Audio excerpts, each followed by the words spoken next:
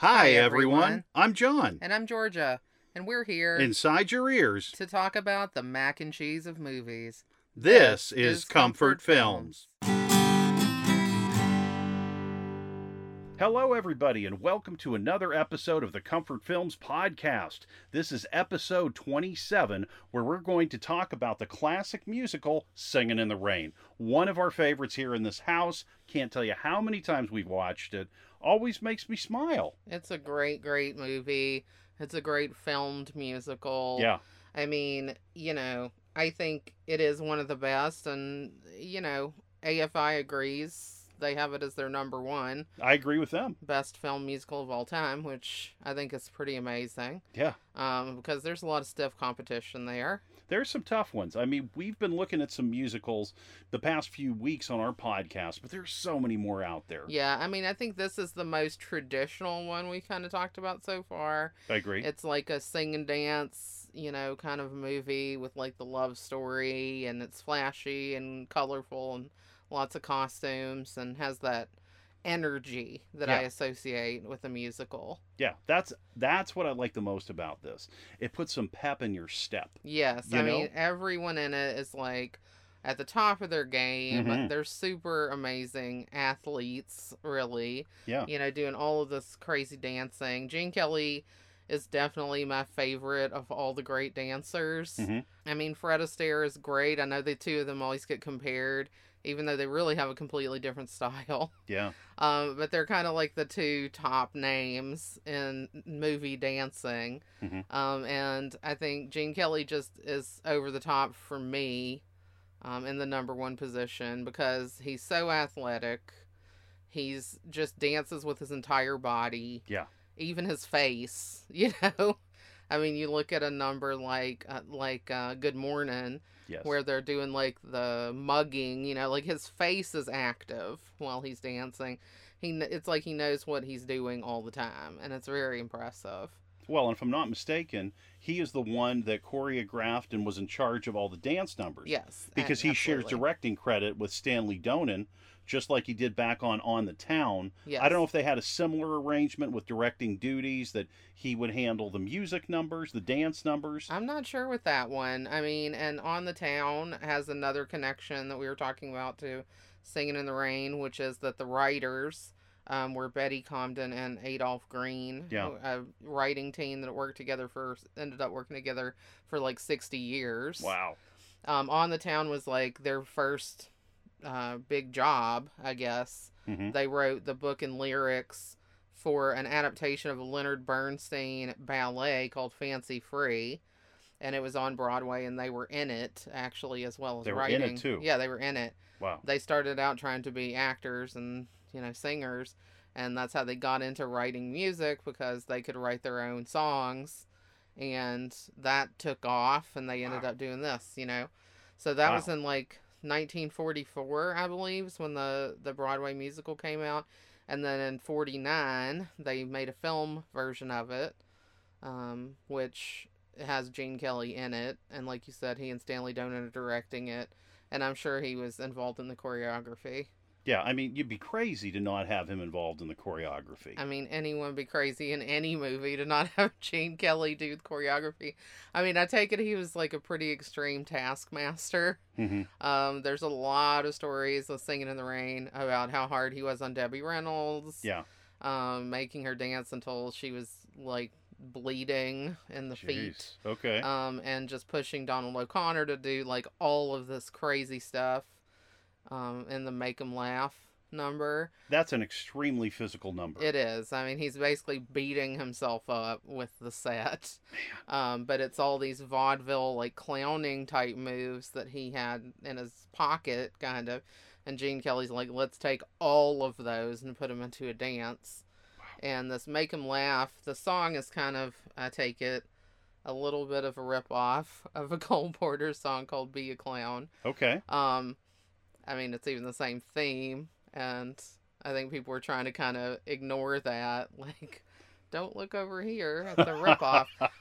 But even still, whether it's a ripoff song or not, the dance number is insane. Yeah, The dance number is what I remember. The actual song, I remember him saying "make him laugh," but other than that, I don't remember any of the lyrics. I don't remember the beat. Yeah. I don't remember anything. It's just the dance like kind of takes over in your head because he does that run up the wall flip thing. Yeah. Which thank goodness you didn't see that when you were a little kid. I mean, you're already trying to dance on the ceiling with Lionel Richie. Well, okay, let's take a second here. I am a horrendous dancer, horrible, can't do two steps. Okay, I am a moving violation when it comes to dance. You know, like you don't want to be around me. And like, you know, Gene Kelly, the taskmaster that, you know, he was, if I were to be in something where he had to get this hunk of meat to try and move, oh my God, he would have put me in the ground because I stink, dude. To do a box step, that took me like 6 months of hard concentration. Well, and that's tough because I think that you were in musicals a lot when you were younger, right? Yes. Yeah.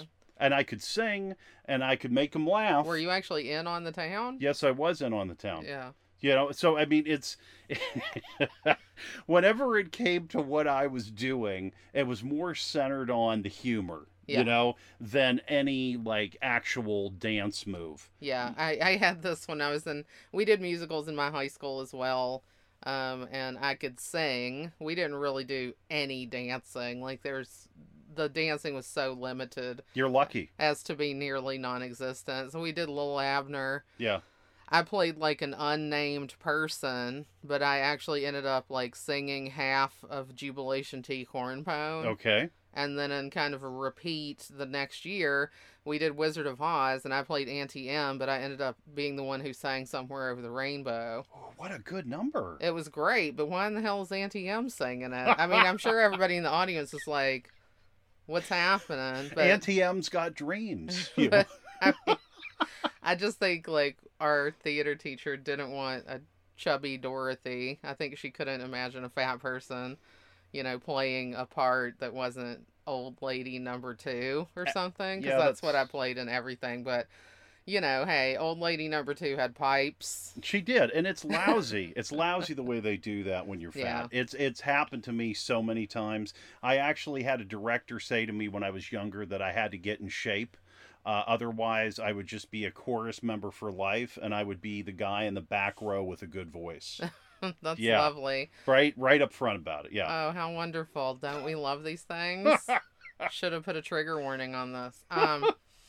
Anyway, well, Gene Kelly probably would have been that mean to us, too, because apparently he was a jerk. But I don't really care, because his dancing is killer. I love just watching him dance in this movie, and he has so much joy in his dancing, any style, you know, whether it's, you know, the Moses Supposes, which is really my favorite number. I think mine too. When we watch that, we just watch the movie because we always rewatch before we do the podcast, and as soon as the credits came up at the end, I had to go back and watch Moses Supposes one more time because it just puts a smile on my face. It's so funny. And it's Donald O'Connor and Gene Kelly are in sync so well during that. And they dance with their whole bodies, you know. Yeah. And we saw a little blurb thing that Donald O'Connor was talking about, you know, that he was primarily known as a hoofer. So he was a waist down kind of dancer before. Mm-hmm. But Gene Kelly kind of is like, no, we're engaging all of you. So it becomes like arms, legs, you know. Again, with Gene Kelly's face is dancing, you know, and there was so much like athleticism in that number, and the song is so funny, and you know they're just ribbing on this dialect coach guy who has no idea what's going on. Yeah, it's a lot of fun. Well, when they randomly just start putting things on top of him, yeah.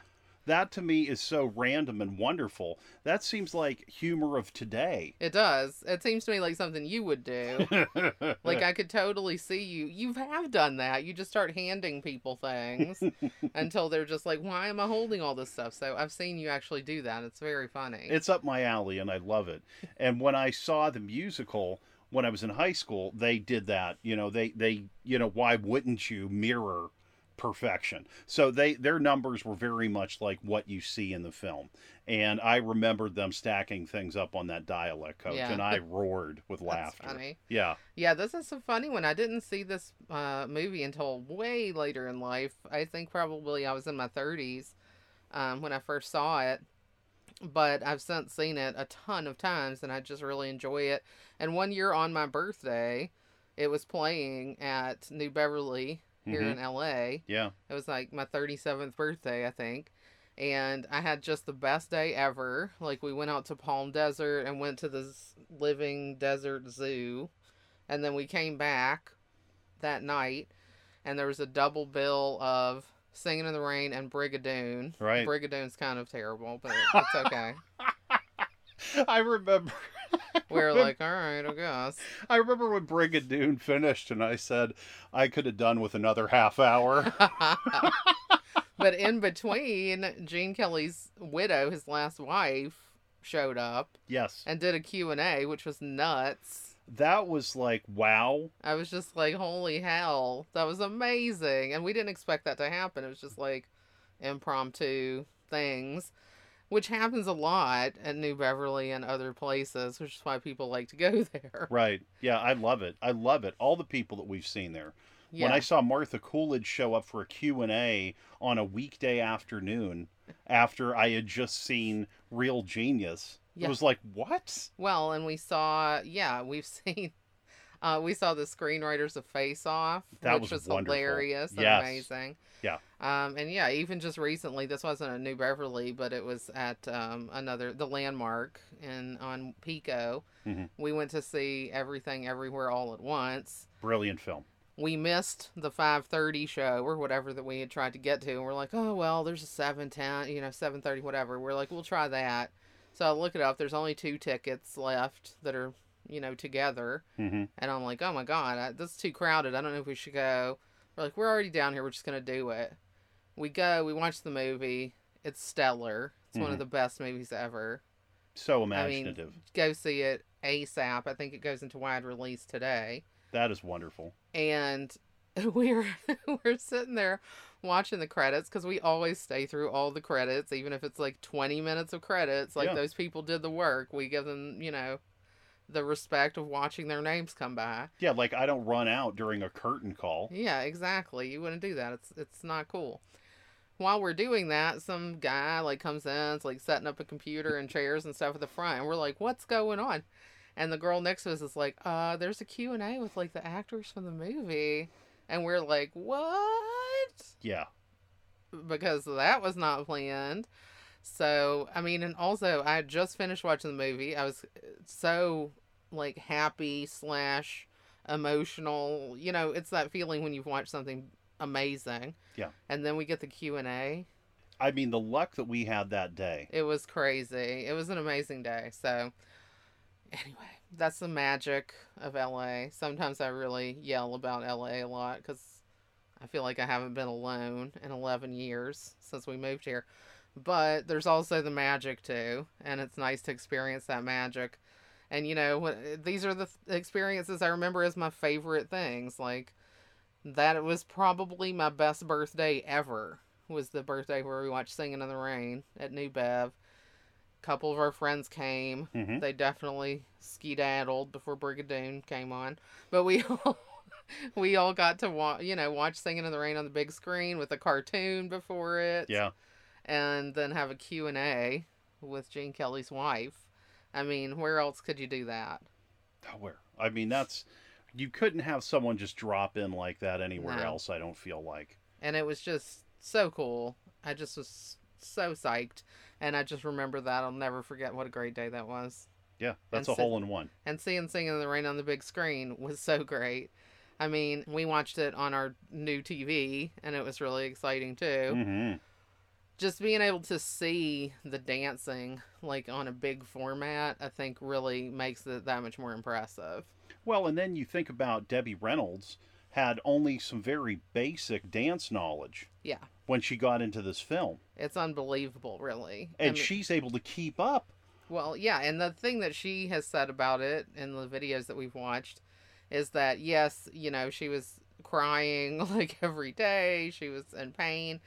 But she also thinks that the experience was necessary to give her what she needed to do that job. And of course, it served her well throughout the rest of her life. She had like a chain of dance studios and things Wow. like this. And she had been a gymnast, so she was in shape, but the kind of dancing that was being demanded of her was extremely intense. That's my hat is off to her, and it's so high in the air I because agree. if it was me, like I told you, 6 feet under. Tell me about it. Yeah, I mean, she was 19 years old, Wow. and she's doing this Good Morning number with Gene Kelly and Donald O'Connor Yeah. dancing on either side of her, and she had to be flawless. That's an amazing person. I give her all the credit. Yeah. She was so great. And, I know what you mean. I watched this movie. I love watching dancing. I wanted to be a dancer when I was a little kid. Mm-hmm. But now, things happened. But now, I watch this. And, of course, there's a famous story with Gene Kelly in the Singing in the Rain number Mm-hmm. that he was actually sick with, a fever of 103 Yeah. when he was doing that dance, which is absolutely iconic, unforgettable. It's been parodied, it's been copied, it's been homaged, whatever you want to say about it, Yeah. a million times by a million people. And you can't forget about it. And this guy was sick. Meanwhile, if I have a fever blister on my lip, I'm crying about it for 3 days. It's just when you have that focus, when you have that drive. This is totally off topic, but in a way still on topic. The Tony Hawk documentary that we just watched, he has laser focus when Yes. he wants to do a stunt, and nothing will stop him from achieving it. Nothing. That's true. It doesn't matter what's going on in his life. It doesn't matter how much he gets hurt. He does not get relief until he has accomplished his task. Yeah, and I'm sure that's kind of the same thing with this, with Mhm. the Gene Kelly kind of mentality. Is it has to be right, and he holds everybody else up to that standard as well. Yeah. Which is why I think this is so successful. Well, and you also have to remember that these numbers were in longer takes, and it's just like a full frame shot. Yeah. So, I mean, when you've got 3 dancers up on the screen, if one person blows it, Yeah, oh God, you don't have to even go say. back again. And I mean, whoa. I don't even want to think about that. That's awful. What It's- if you messed up? I Oh, would be the one messing it up. Like I said, they'd be like, get him out of here. You're Get like him out of Mr. here. Left Foot. Mr. Clubfoot. Jeez Louise. Yeah, I don't know. You're very good at a lot of things, but yeah, I would say dancing is not on the top of that list. No, but on this movie, the dancing is what's on the menu. That's what is. I've come for. I fully agree with you. The music is also fantastic Mhm. and the singing is great, but the dancing is just stupid. It's so good. And again, I think it's just kind of like a master class in what Gene Kelly can do throughout this, because you have all these different styles. You have the super energetic athletic stuff, and then later in the Broadway melody sequence, Mhm. he has some sort of more ballet type stuff that he's doing. Yeah. And a jazz dance kind of style, and he's just so good in all of it. And again, the body control is insane. Yeah, and you can see how much he influenced so many people, and I'm not actually just talking about dancers, Mhm. because Jackie Chan is doing a lot of stuff like Gene Kelly.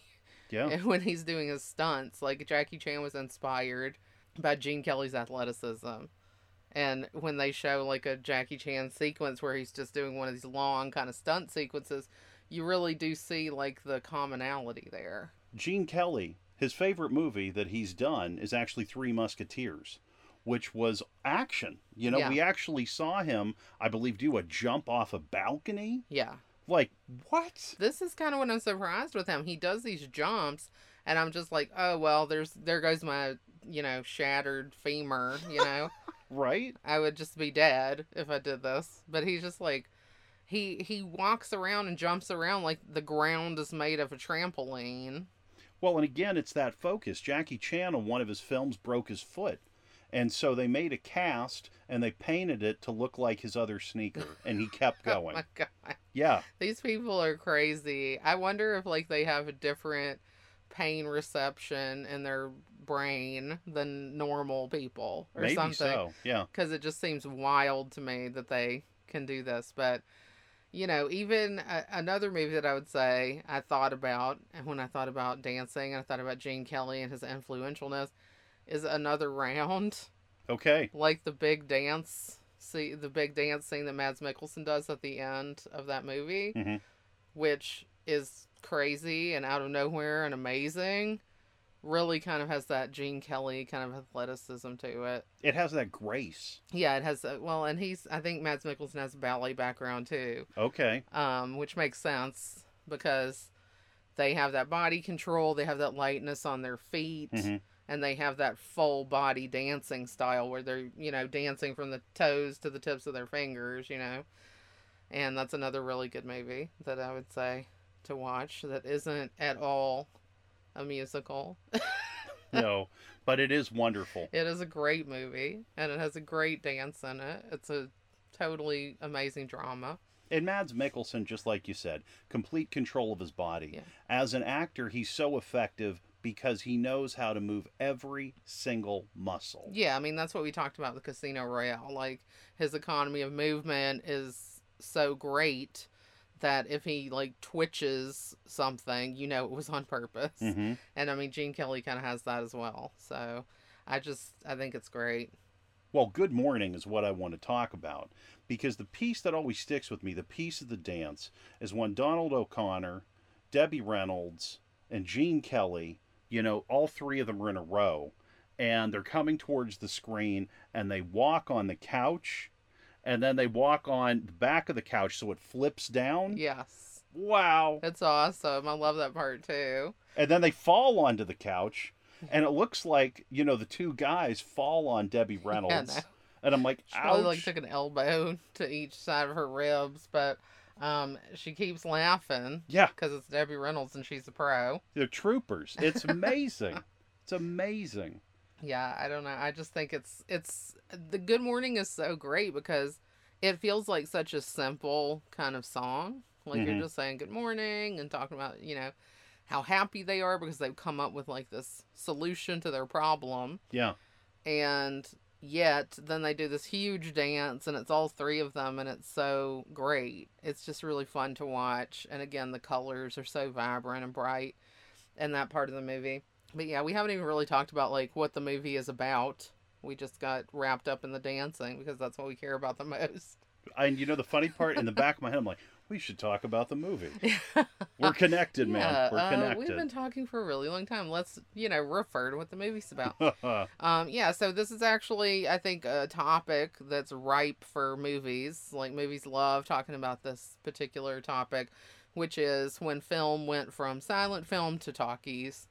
And this is handled in a really fun way. It's actually kind of reminiscent of another movie, The Artist, which I really liked, which is another great musical.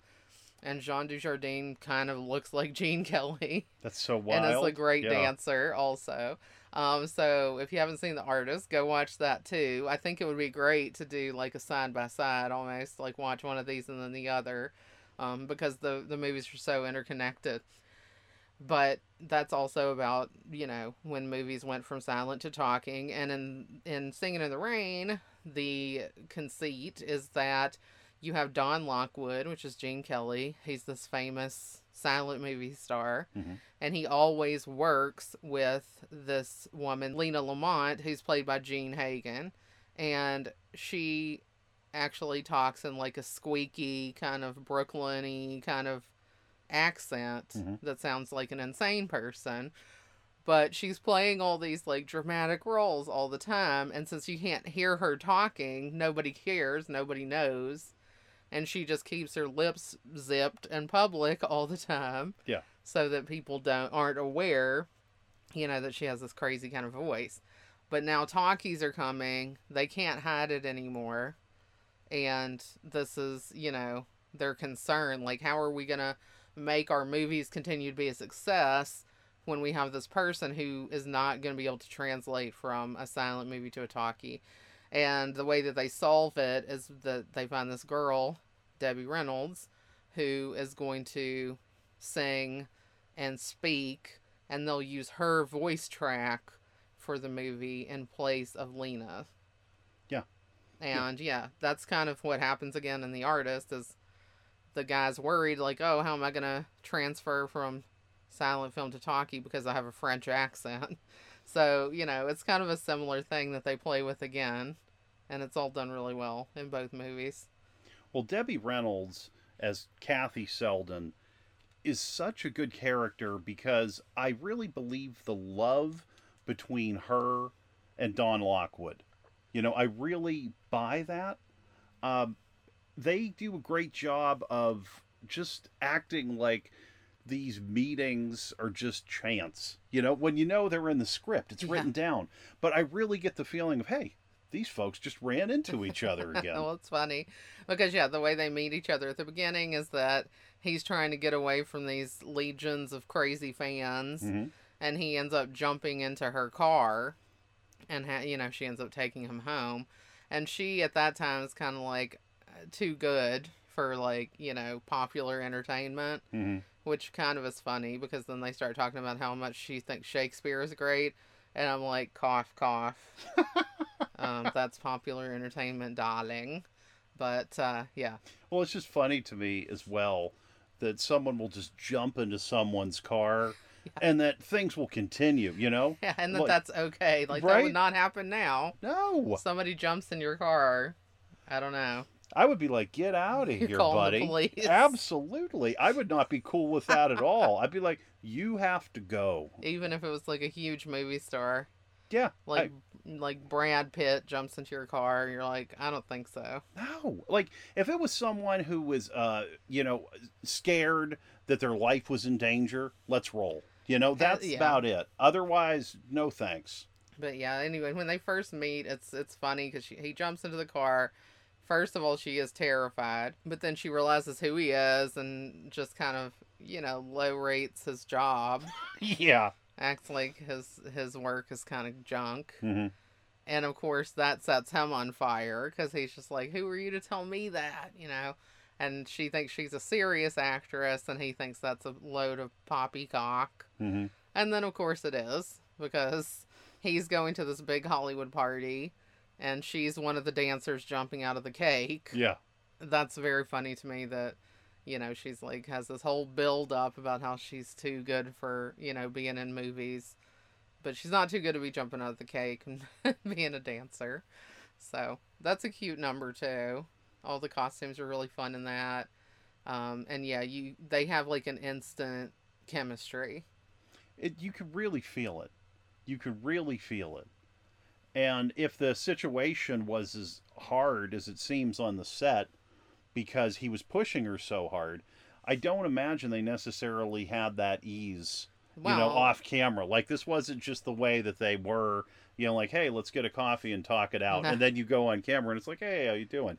You know, it's more of like, you just had to really be in the moment and just instantly fall in love. Yeah, no, I would never believe that they didn't get along. I know they didn't, really, because I've read all about it, but just from watching the movie, that doesn't come across. No, and that just shows you how wonderful each and every person in this is. Because Donald O'Connor had trouble as well, correct? Yeah, he felt like Gene Kelly was really tough and everything as well. But, you know, they're both super professionals. Like, all of them are professionals. Yeah. And they just were like, well, when the camera's rolling, I'm doing my job. Absolutely. So it worked. And I bought Cosmo and Don as being like best friends. Me too. And that's not easy for me to buy. I don't buy love and I don't buy friends easy. Yeah, I don't either, because it can so easily go wrong. Mm-hmm. But when it goes right in a movie, it's really good. And the friendship sometimes to me is harder to sell than love. And they did it. I mean, there's that whole great sequence near the beginning where, you know, it's Lena and Don have just showed up to this movie premiere. Yes. And they're being interviewed on the red carpet, which is hilarious because it feels like something that would be happening now. Like, it just reminds you that things have always been the same, pretty Yeah. much. So they get to this place, and this woman who's interviewing them is asking Don about his journey to stardom and things like that. And it's this really tongue-in-cheek, kind of funny flashback. Don is like telling all these stories about he and Cosmo and how they came up, and undercutting what he's saying. Yeah. Yeah. He keeps talking about dignity, integrity, all these things that, are his watchwords, and making up this hugely cultivated story about where they came from. Mm-hmm. And it's very funny because then we see the actual flashback, and we see that he's either embellishing or just outright lying about what it was. I mean, he and Cosmo have known each other since they were little kids. They, started out on stage. They really started out playing music in a bar, Yeah. right? Yeah. Which he presents as being like studying music in a conservatory or something. And then he talks about them, making their mark on the stage like it's some big deal, but really they were doing vaudeville, like, acts, just kind of regular stuff that people do in vaudeville, dancing and mugging and doing all this crazy stuff. And then he talks about them taking Hollywood by storm. Yeah. And I think it cuts to them at like the unemployment office or something. So it's very funny. I really like that. And it does tell you a lot about Don, because it tells you about how protective he is of this image that he has and how much he'll do to keep that. I think it's great. That's my favorite part of the movie. It's so funny. It's hilarious, and it just shows you how good Gene Kelly is at comedy, because he's really laying it on thick in like the present day piece, Mm-hmm. and then they're cutting back to like these, the real story, and we're getting that, and that's just fun because it's like you're in on the joke. Yeah, it's a perfect introduction to these characters.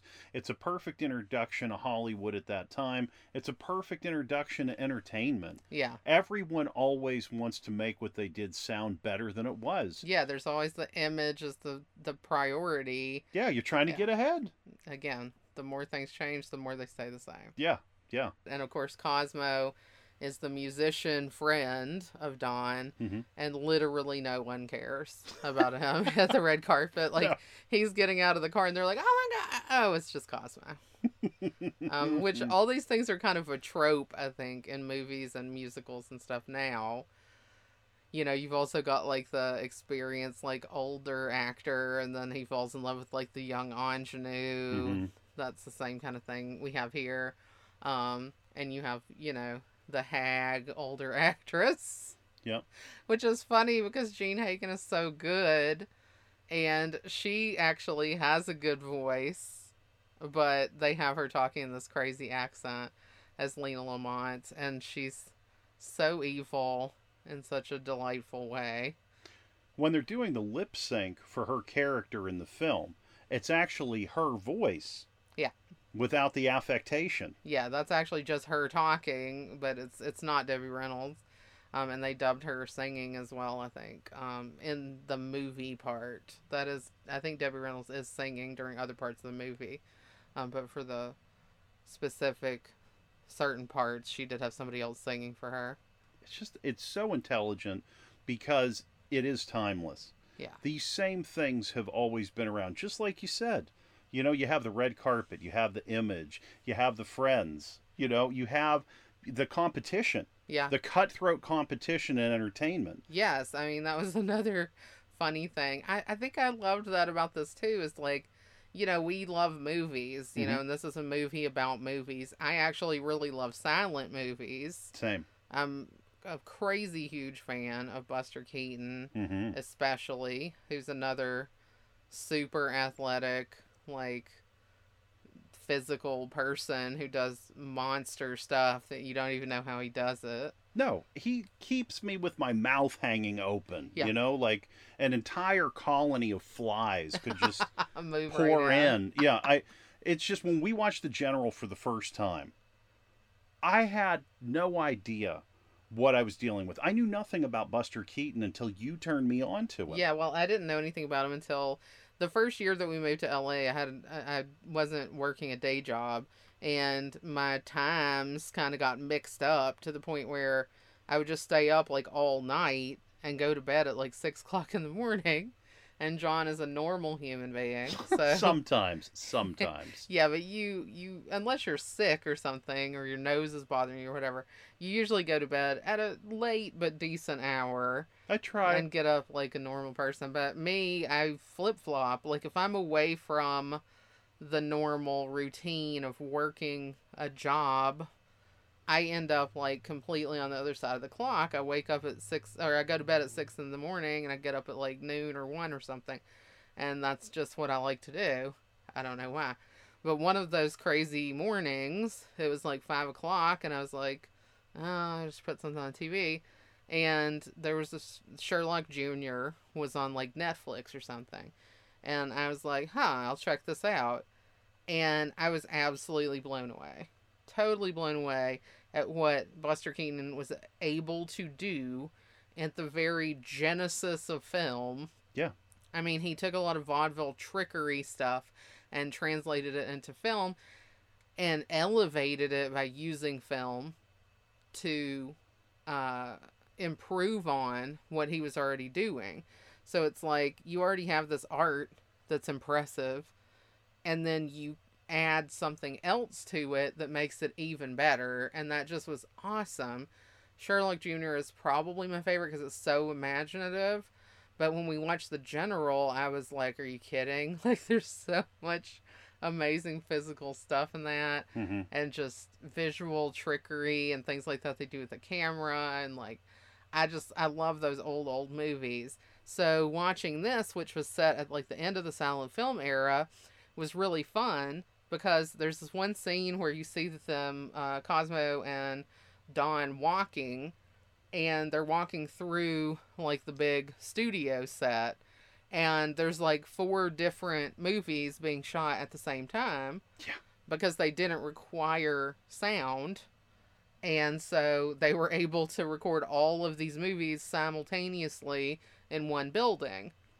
And I just thought that was so amazing that was able to be done. And the way that you see it is just a lot of fun, how they're walking through. And then, of course, they show you, like, introducing the talkies, where they're having to record sound, and it's absolutely, like, foreign to all of them. Yeah. Because they're sitting here, you know, they're used to being able to direct the actors out loud.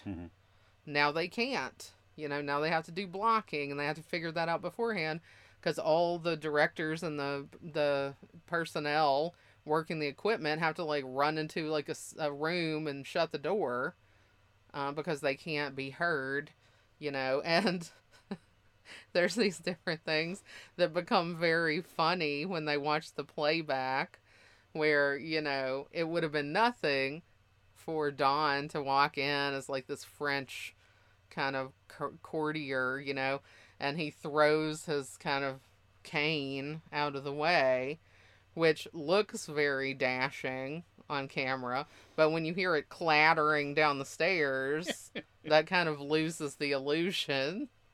And that was very funny to me. And then also, I think Gene Hagen's like tapping him with a fan or something, and you could just hear it, and it's like hitting the mic, and it's just very funny. Like, all of it is very funny. Well, and also getting the actors to talk into the microphone, because they're not used to it. Exactly. And Lena hates it. Yeah.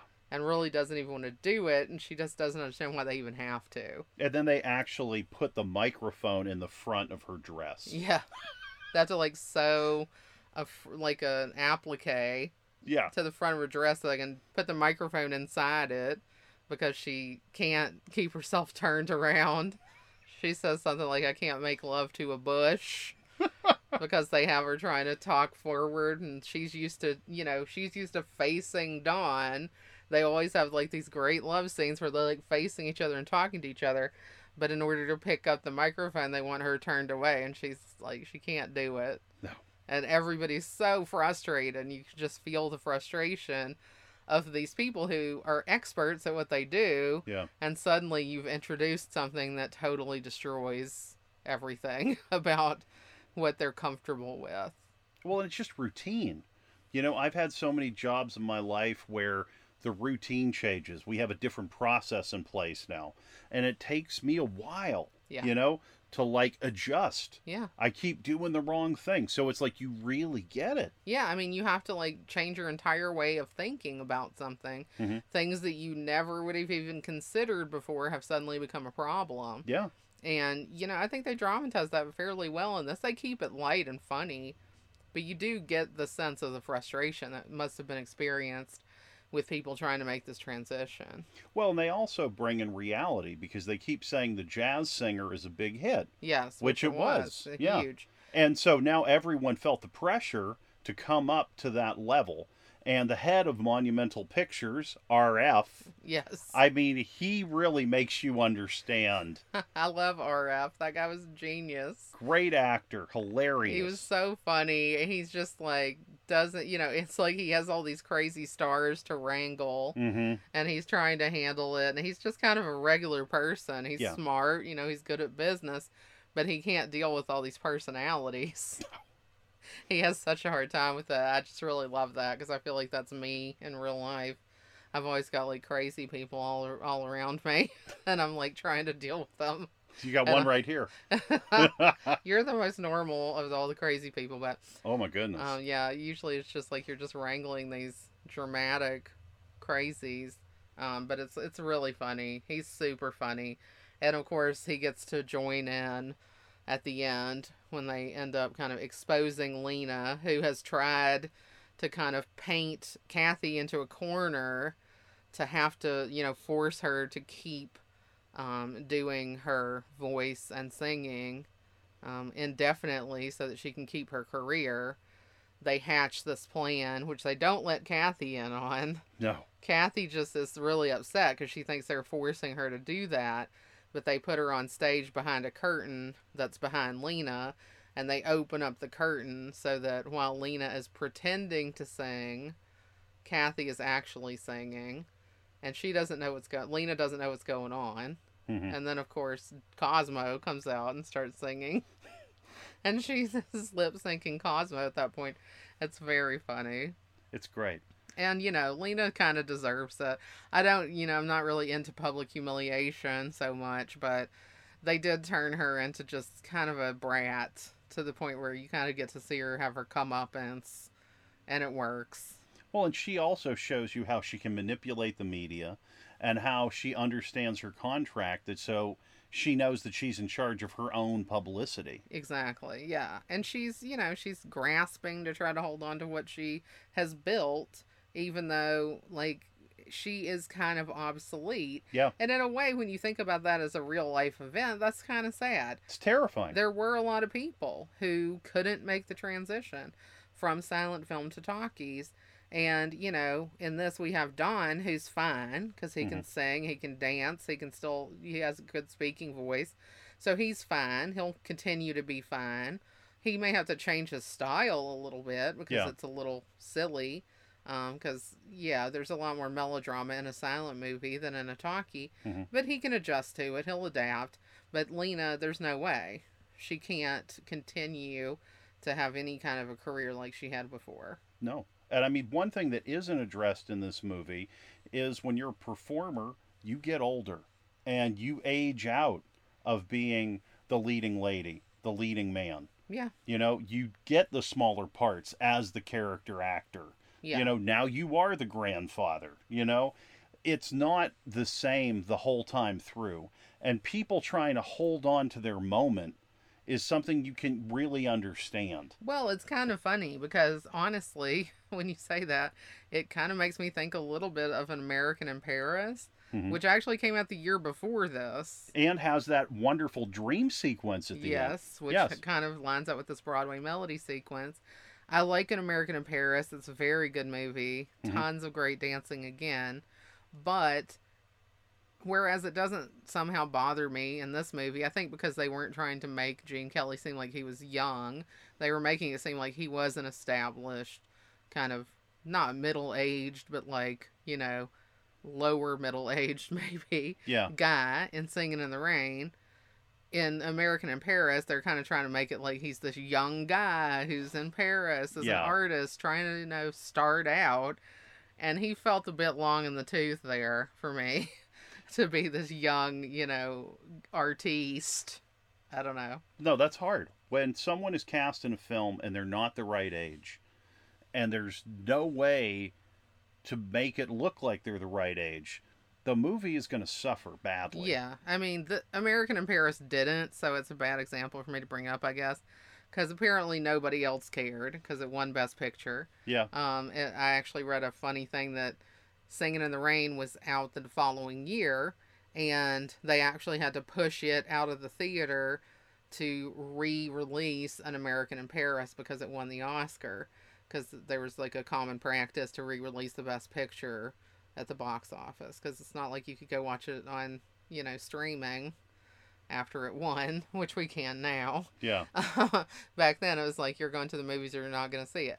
So they had to push Singing in the Rain out to show that again. But I felt like he was a little old for this kind of role that they were trying to push in American in Paris. Even though I did like the movie, Yeah. I do think there's a ton of good dancing in it. Yeah. And good music. It's another really good movie from this era where Gene Kelly kind of could do no wrong.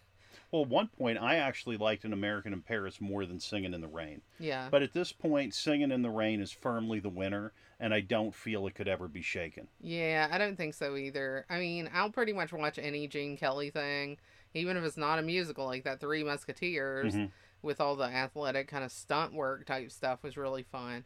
But I think Singing in the Rain really, really earns its place if people are putting it on the top of the list of like best movie musicals. Well, it's because it has a fantastic story that it's wrapped around. And then you have great music, and then you have great actors. Perfect actors for the roles, Mm-hmm. and the dancing, again, just is really unbeatable. Mm-hmm. And the music is good. The story is great. And it's something that's familiar to you, like, instantly to have this type of story, I think. It feels like, you get it. You don't have to think about it. It's not, like, super complicated. And just the types of characters are kind of like a stereotype, but not in, like, a negative way. Like, in a way that's like, oh, I get this. Yeah. Okay, we have, like, the young ingenue. Okay, we have, like, this successful actor guy. We have his best friend. We always have, like, the goofy best friend role in every single movie. And that's what Cosmo does. Because I was talking about Gene Kelly dancing with his face, but Donald O'Connor is, like, crazy with the mugging. He's always, doing these crazy faces. He's, like, got a rubber face, like Jim Carrey style or something. Oh, and he moves it all around? Yeah. Wow. Yeah. Yeah, and then of course you have like this bitter older actress character who becomes evil when the new girl's taking over. Mm-hmm. And also I think one of the funny things about Lena Lamont is that like she's totally convinced herself that she and Don are in a relationship. Yeah. Even though they're not. He keeps telling her they're not. And he keeps saying that she's just reading, too many magazines. Because all the magazines are, like, pushing them together because they're this couple in all these movies. But he has no interest in her, so... And it shows that they have a history, too. Yeah. Like, he started out as a stunt person and then ended up on one of her movies getting kind of pushed up into an acting role. And then... suddenly she's interested in him at that point. Yeah, and before she wouldn't even give him the time of day. Yeah, before he tried to talk to her and she was like sniffing, like, ugh, Yeah. So, that's really cute. It's a good movie. I just like it. I feel like I could watch it anytime. I could watch pieces of it. I would pretty much watch Moses Supposes like every day. I would watch Moses Supposes in a loop for like 30 minutes a day because it's just so much fun. It's so much fun, and watching the guys dance and sync is what really gets me. When they jump on those chairs, then they're sitting on the chairs and they're still dancing. It makes you want to get up and dance, even though you are tremendously incapable of doing so. Yeah, I need like an empty room, and I need there to be like just an area where no one can come. Well, I'm not talking about just you being incapable. I'm like, it's kind of like when you watch the Olympics and you watch somebody do like these crazy, amazing things, who's a super athlete who's been training for this for years. Yeah. and you're just like, oh, I'd really like to do that, and then you're like, remember that getting up off the couch is difficult for you. That's what happens to me anyway. I'm like, oh, I would love to do that, but maybe I should work on being able to stand up without creaking first. One step at a time. One step at a time. Yeah. Yeah. Well, I think like I wanted to be, like I said, I wanted to be a dancer when I was a little kid. Mm-hmm. And I took a dance class, and I was really interested in like learning like the fundamentals, like ballet, and then moving into jazz and like doing it in a really kind of professional manner. I know that's ridiculous because I was like 6 years old, but that's, I've kind of been like that since I was born. It's just who I am as a person.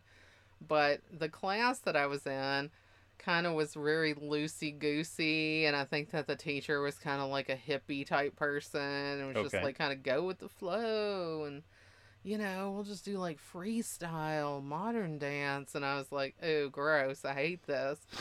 But I kept doing it because I felt like my parents had paid for the class, and I was like obligated to do it. And then one Saturday I woke up at like 10, and my class was supposed to be at 8, and I was freaking out like you would now. I was 7 or something, 6 or 7, and I'm like freaking out like you would freak out now if you missed your alarm to go to work. Because I was like, an adult in a tiny kid body. Yeah. And I was just like, oh my gosh, Mom, why didn't you wake me up? I missed class.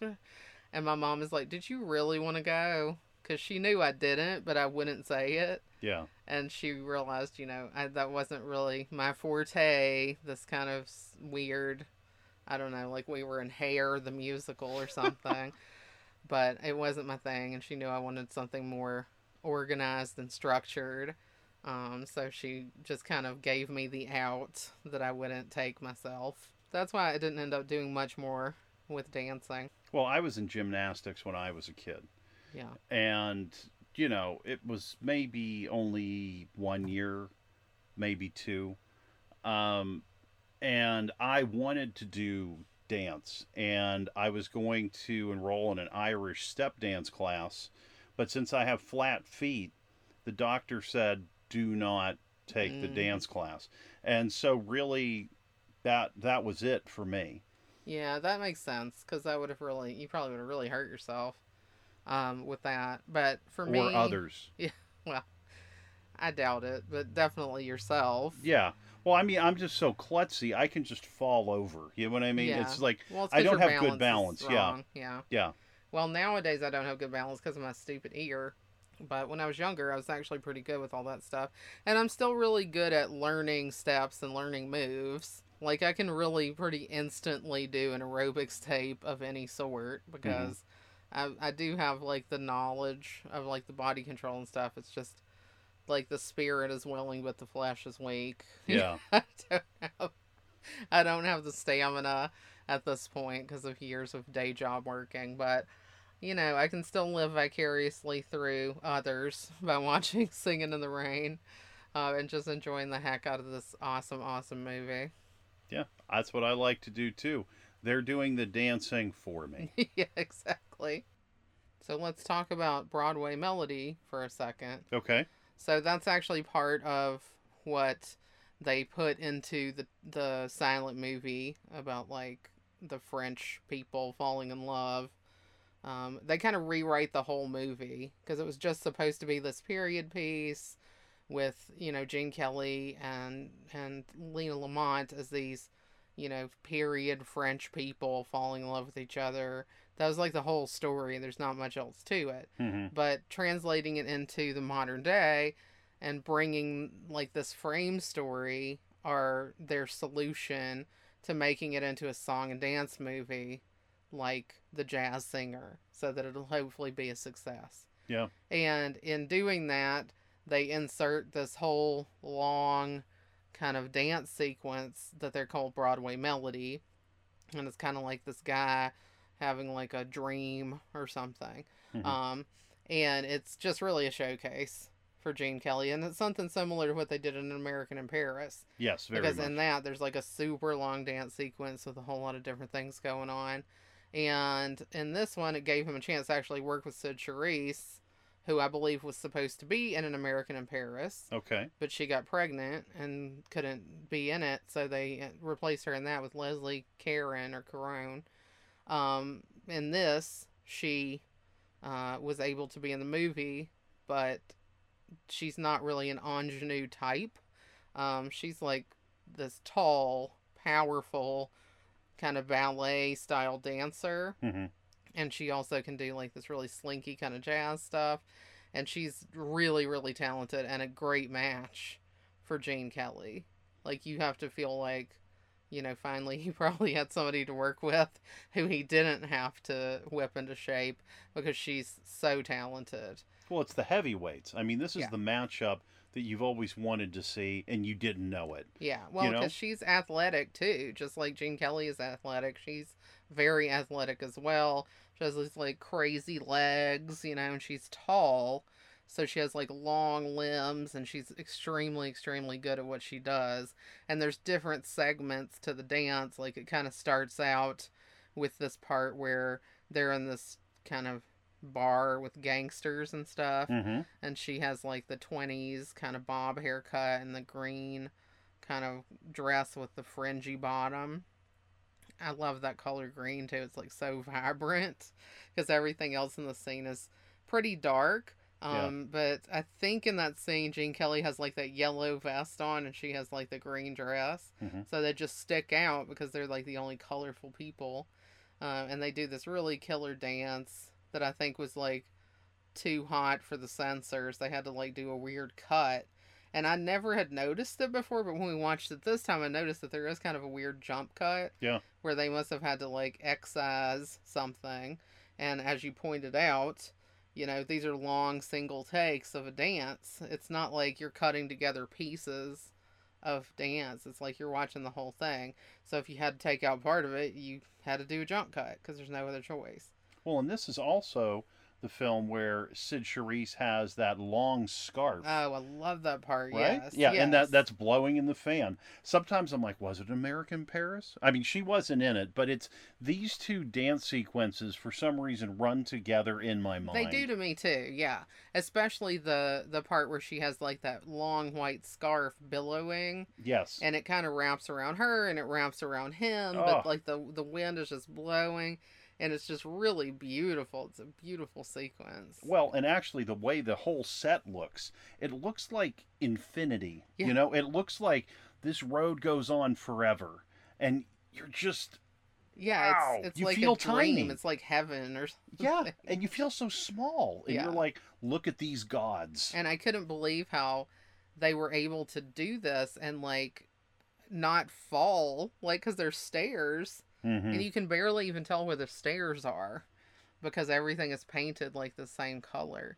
But it's such an image that you can't forget, No, with that wind blowing and billowing that scarf out. And it's funny because I read in the trivia that Sid Charisse said that the fan was blowing so hard that it like almost like knocked her off balance a few times. oh man, Because she's, you know, getting this fan blowing on her, and then also this huge scarf that's super long yeah. is like billowing out behind her and making it's like a sail or something. Well, do we know how long that scarf actually was? I don't know offhand, but it was long.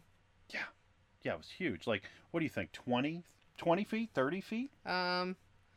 I think I would probably think of it in the terms of yards. Okay. That it was probably like 20 to 30 yards, which would be like 60 feet. Oh my God! Can you imagine having something that long on? No. I would have tripped. I would have totally tripped. I don't know how it didn't get tangled up.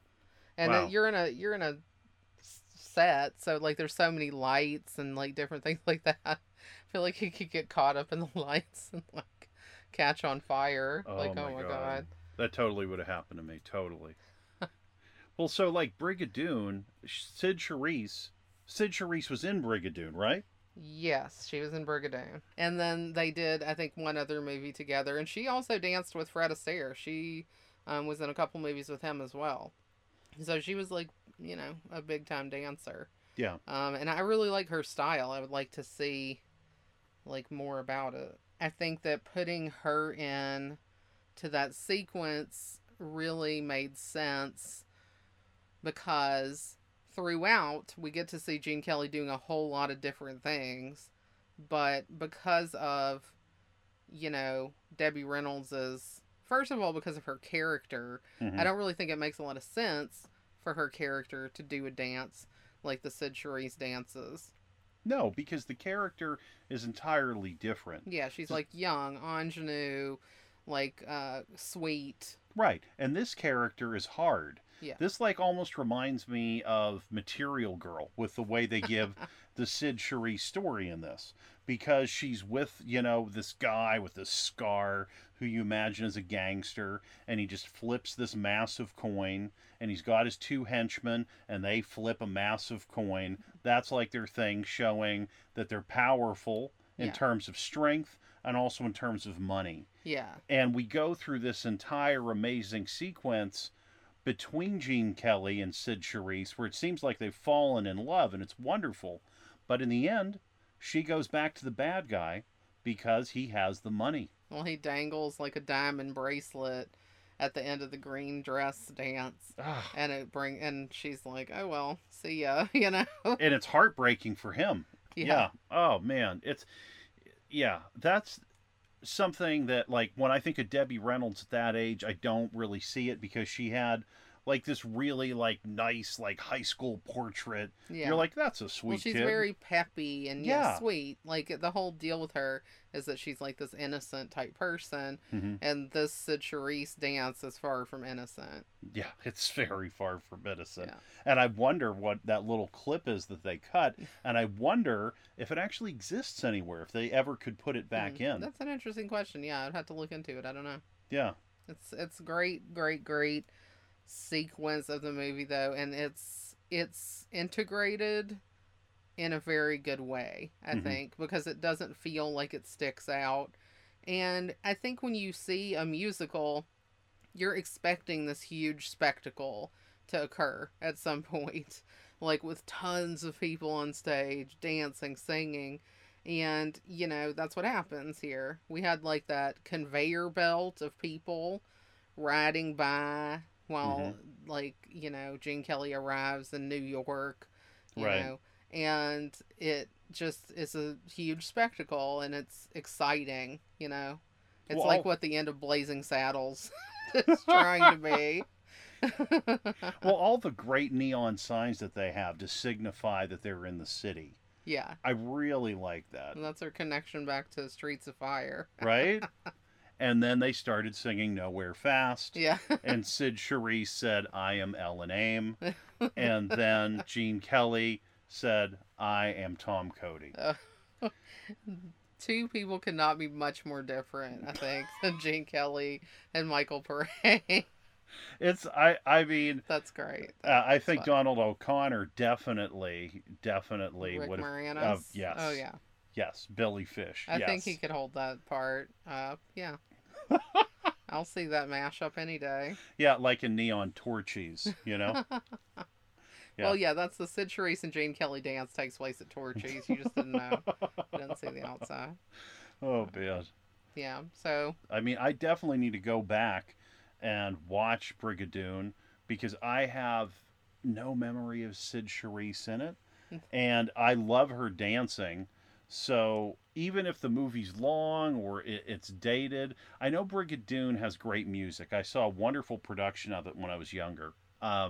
Even if it didn't have that, just to watch her dance with Gene Kelly is completely worth it to me. Yeah. And who knows? We'll go for those Fred Astaire movies too. That could have. I haven't watched that much Fred Astaire. We easily could have done Top Hat. Top Hat is an amazing movie. Mm-hmm. And a great, just musical, great story. Yeah. Astaire and Rogers are like the team of teams. But yeah, I really think that is maybe the thing I'm taking away from Singing in the Rain this time that maybe I hadn't taken away before is I really do want to go see some more Sid Charisse. Yeah. Because I've always liked that Broadway melody sequence, but for some reason this time I just really got smacked down by that scarf dance and how great it was, and it really makes me want to see more Sid. Mm-hmm. Yeah. I'm with you. I think that was our discussion on Singing in the Rain. Mm-hmm. And it was a lot of fun. Yeah. And, next week we're going to do an Easter themed musical episode where we watch again for the 1.5 million time. Jesus Christ Superstar. Yes. Yeah, that's an awesome musical. I was in it. I was Caiaphas. We saw a screening of it out here in L.A. Yes. And we were there with Ted Neely and Yvonne Elliman. Yes. And then Dave Foley showed up for the screening from Kids in the Hall. So it's like, it's kind of a dream come true. Which was the second time I've seen Dave Foley. It was also a sing-along. Yes. Of Jesus Christ Superstar. And I was like 4 seats away from Ted Neely singing, and it was a little terrifying, but It was fun. Yeah. Yeah, just some really great music in that. Of course, it's themed for the time of year. It's funny because my family really did not like that movie. Oh, yeah? So I couldn't really watch it until I met you, and then you were like, oh, it's great. And I kind of had like a little prejudice against it because my mom hates it so much. Okay. I think she gets really mad because Jesus, gets angry. And I'm like, yeah, but Jesus did get angry. My dad kind of didn't like it too because he thought the apostles were jerks that just wanted to get famous. We don't want to like blow our whole yes thing on the wrap up of a previous episode. So we'll save some of this for later. Yeah. But it's going to be a great episode. So be sure to tune in next week for Jesus Christ Superstar. This was Singing in the Rain. We hope you had a good time. We certainly did. Mm-hmm. We can't wait to go watch Moses Supposes again. Yes. Make it part of our daily routine. 100%. And yeah, have a great, great week and stay comfy. Stay comfy, everybody.